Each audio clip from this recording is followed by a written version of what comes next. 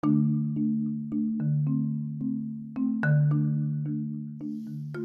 morning. Today's daily verse from Proverbs chapter 21, verse 6.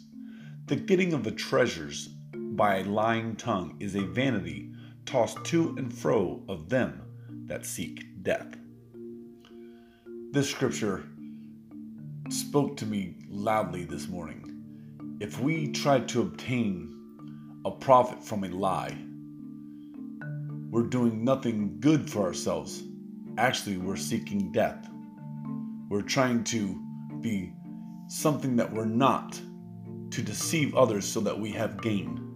This is not how we should be doing any sort of business, whether it's personal or an investment or any such type that brings us a personal gain, especially financially.